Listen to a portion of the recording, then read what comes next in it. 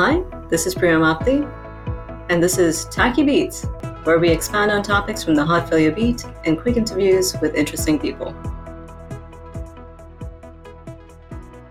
It's my pleasure today to welcome Dr. Beacom Bosgood to share her pearls of wisdom on complementary and alternative medicine. Dr. Bosgood is professor of medicine at the Baylor College of Medicine and past president of the HFSA. She's also the co-author of the recent statement from the American Heart Association on complementary and alternative medicine in the management of heart failure, published in Circulation in December 2022. Welcome, Dr. Bosgood. Thank you so much for being on our program today. Thank you, Priya, for that welcome and for covering this very important topic. Well, congratulations on an amazing scientific statement. We actually took a deep dive into the statement on our February Heart Failure podcast with one of your co-authors, Dr. Reza. But I would like to take this opportunity, since I have you captive, to condense the statement into high-yield nuggets, sort of 50,000-foot, what you absolutely have to know from Dr. Bosgood for those busy clinicians and providers out there who are just burning with this desire to understand what is complementary and alternative medicine. So I will ask you just a few questions if you want to guide us through the statement. And the first question, the burning question is, what is CAM? And why should we care as heart failure providers about our patients using it? Thank you. Thank you, Priya. CAM concept, complementary and alternative medications concept, I think is a rapidly evolving topic. Traditionally, it's addressed in four domains: biologically based practices and products, energy therapies, manipulative body-based methods, and mind and body medicine.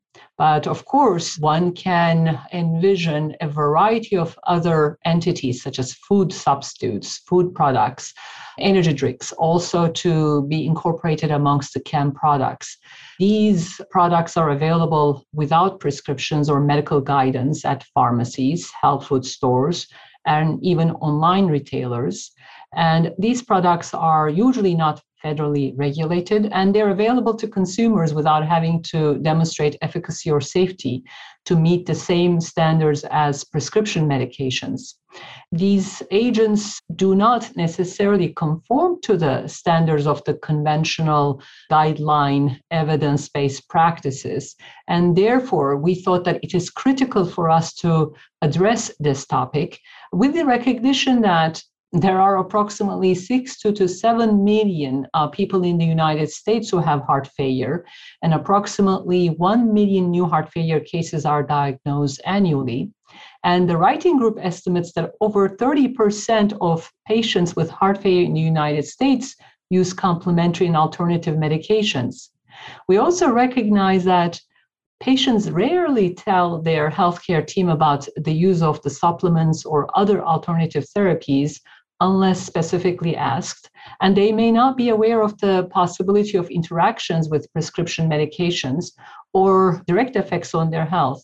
And the combination of this unregulated, readily accessible, evolving therapies and the lack of patient disclosure, we thought created significant potential for harm and adverse outcomes. Therefore, we wanted to address the importance of these agents, review which ones could be potentially harmful, interact with the guideline-directed therapies, which ones so far have implied potential benefit, and also emphasize guidance to the clinicians as to inquire about CAM use with their patients at every clinical visit, and that they should discuss the interactions, the benefits, adverse effect profile of CAM and guideline-directed therapy using a shared decision-making model with the patients. That's a really great introduction and overview of, I think, just a colossal topic for heart failure providers, and just the ubiquitous sort of availability of a lot of these supplements and other things that you never really hear about because patients never consider them medications. So they, as you mentioned, they never volunteer them. And certainly as heart failure providers and clinicians, we don't necessarily think to ask. So one of the things that I'm always a little bit confused about is, from a safety and toxicity profile perspective for many of these agents, I think the statement did a wonderful job of covering really some of the more common medication or sort of like chemical-based compounds that are out there. But I was wondering if you would like to speak to the data that's out there for toxicity for some of the medications that might be a little bit more high risk for some of our patients that we really need to keep at the top of our minds, and just, when we're taking our histories, to kind of really put that out there and ask. Great question. In this document, we acknowledge that certain complementary and alternative medications are associated with adverse outcomes. Some are interacting with guideline-directed therapies and resulting in complications, and maybe even reducing the efficacy of the GDMT or creating unintended adverse outcomes due to toxicity of the agents. And we also recognize that some have been associated with improvement in symptoms, functional capacity, and quality of life. So starting with those that potentially have harmful effects, either with interactions with the heart failure medications or due to changes in heart rate, blood pressure, and electrolyte.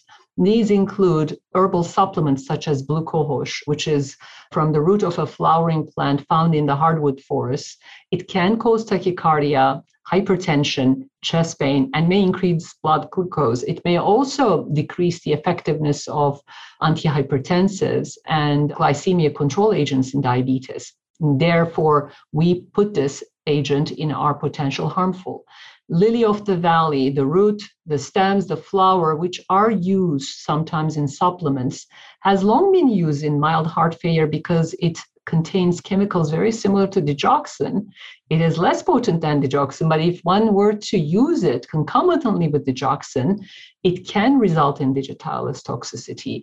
And it may also result in hypokalemia. And it also has been associated with irregular heartbeats and confusion and fatigue. Licorice root. Too much licorice is known to cause hypokalemia and can also impact and interact with the medications.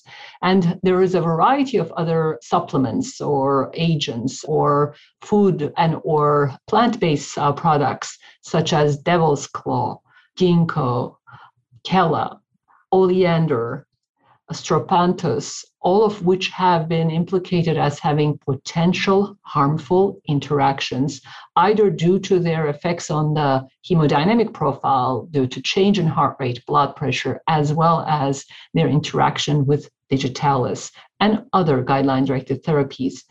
We have also a variety of other products that we listed as uncertain safety. And some of these have been found to be ineffective based on current data. Some have mixed findings.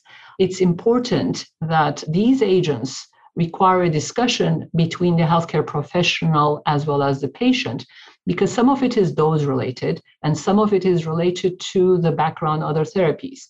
For example, alcohol. I know this is a very much highly discussed topic. We do have data in heart failure that small amounts, maybe at the population level, may be associated with lower future development of heart failure. But we do know on the other side of the coin of increased drinking, habitual drinking, or increased amounts of alcohol is directly toxic to the heart muscle and cardiac myocytes, and is known to result in cardiomyopathy. So alcohol-related cardiomyopathy is a known problem and is definitely needing to be recognized. And I do know that this concept of how much is considered mild to moderate is garnering attention at the global level. And we do recognize that if you drink even over a week, if done habitually, can result in myocardial injury and damage. And therefore, I think we're more and more recognizing that the alcohol consumption should be much less than what culturally and socially we have accepted. There are also mixed findings about vitamin E.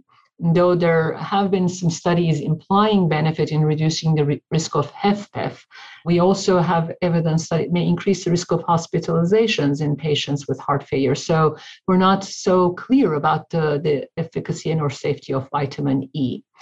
CoQ10 or coenzyme Q10, which is an antioxidant found in small amounts in meats, oily fish, and soybean, which is also commonly taken as a dietary supplement, has been implicated in improvement in symptoms, quality of life, functional capacity in small studies. But it may also interact with blood pressure and medications as well as anti-clotting medications. And we truly do need larger scale clinical trials to determine its efficacy in heart failure patients. Hawthorne has been shown in some studies to increase exercise tolerance and improve heart failure symptoms. Yet it also has the potential to worsen heart failure due to its interaction, again, with digoxin. Therefore, these agents, which have had some studies, small-scale studies showing benefit, need larger scale studies to demonstrate benefit. And of course, very similarly, L-arginine, guar gum, had been implicated, potential benefit, but there definitely needs to be larger data or larger scale data, and we don't know their safety in the heart failure population. Caffeine also has probably a dose-dependent potential toxicity if consumed in large amounts due to tachycardia and caffeine effects, especially in those individuals who are prone to the detrimental effects of tachycardia, but in small amounts may be okay, but we are not so sure in its safety, especially if consumed in large amounts. And overall, I think these agents that are in the uncertainty range await further studies.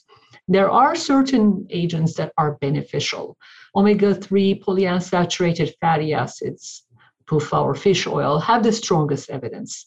We do have from large-scale clinical data that omega-3 polyunsaturated fatty acids are associated with a lower risk of heart failure for those who don't have heart failure, and also with reduced outcomes in individuals with established heart failure.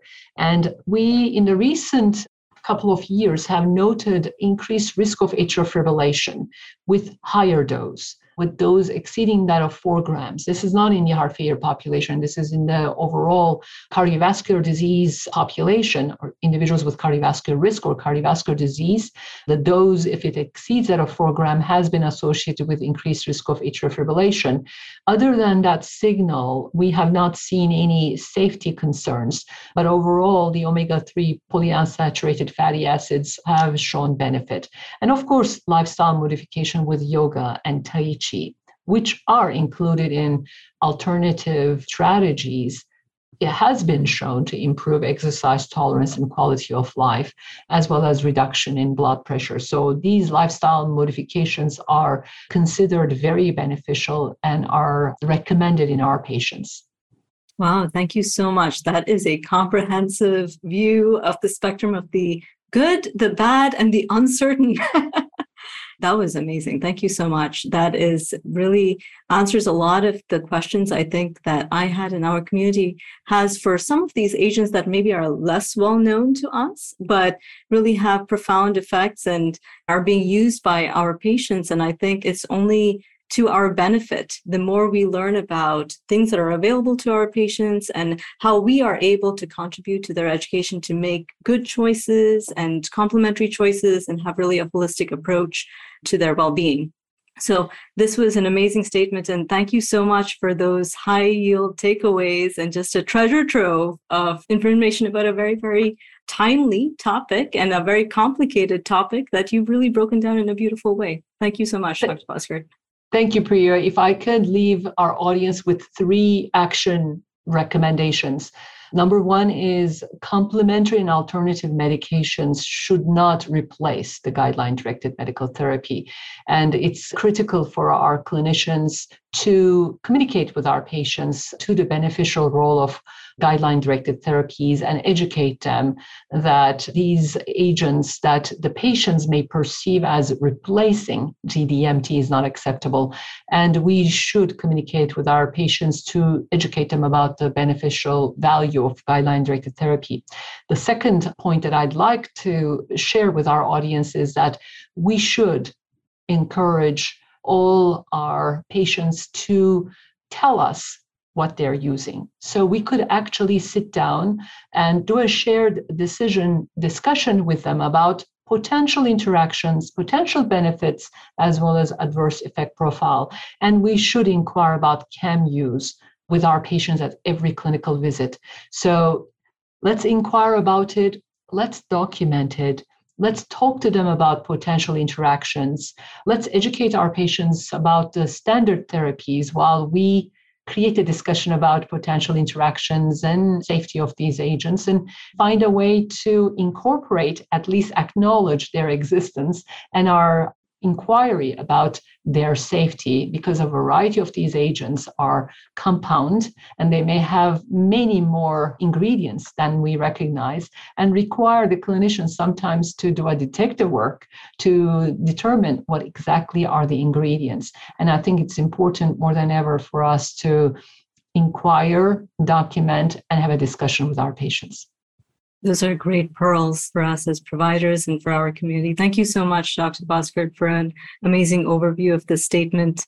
And for all you listeners out there, tune into the Heart Failure Beat podcast, read the statement that was published in circulation in December 2022. And again, my many, many thanks for a really amazing highlight of an amazingly epic statement. And congratulations again on a fantastic publication. Thank you, Priya. Thanks for listening to Tacky Beats. We'll catch you next time on the Heart Failure Beat. The opinions expressed by the hosts and guests of this podcast are their own and not necessarily those of the Heart Failure Society of America.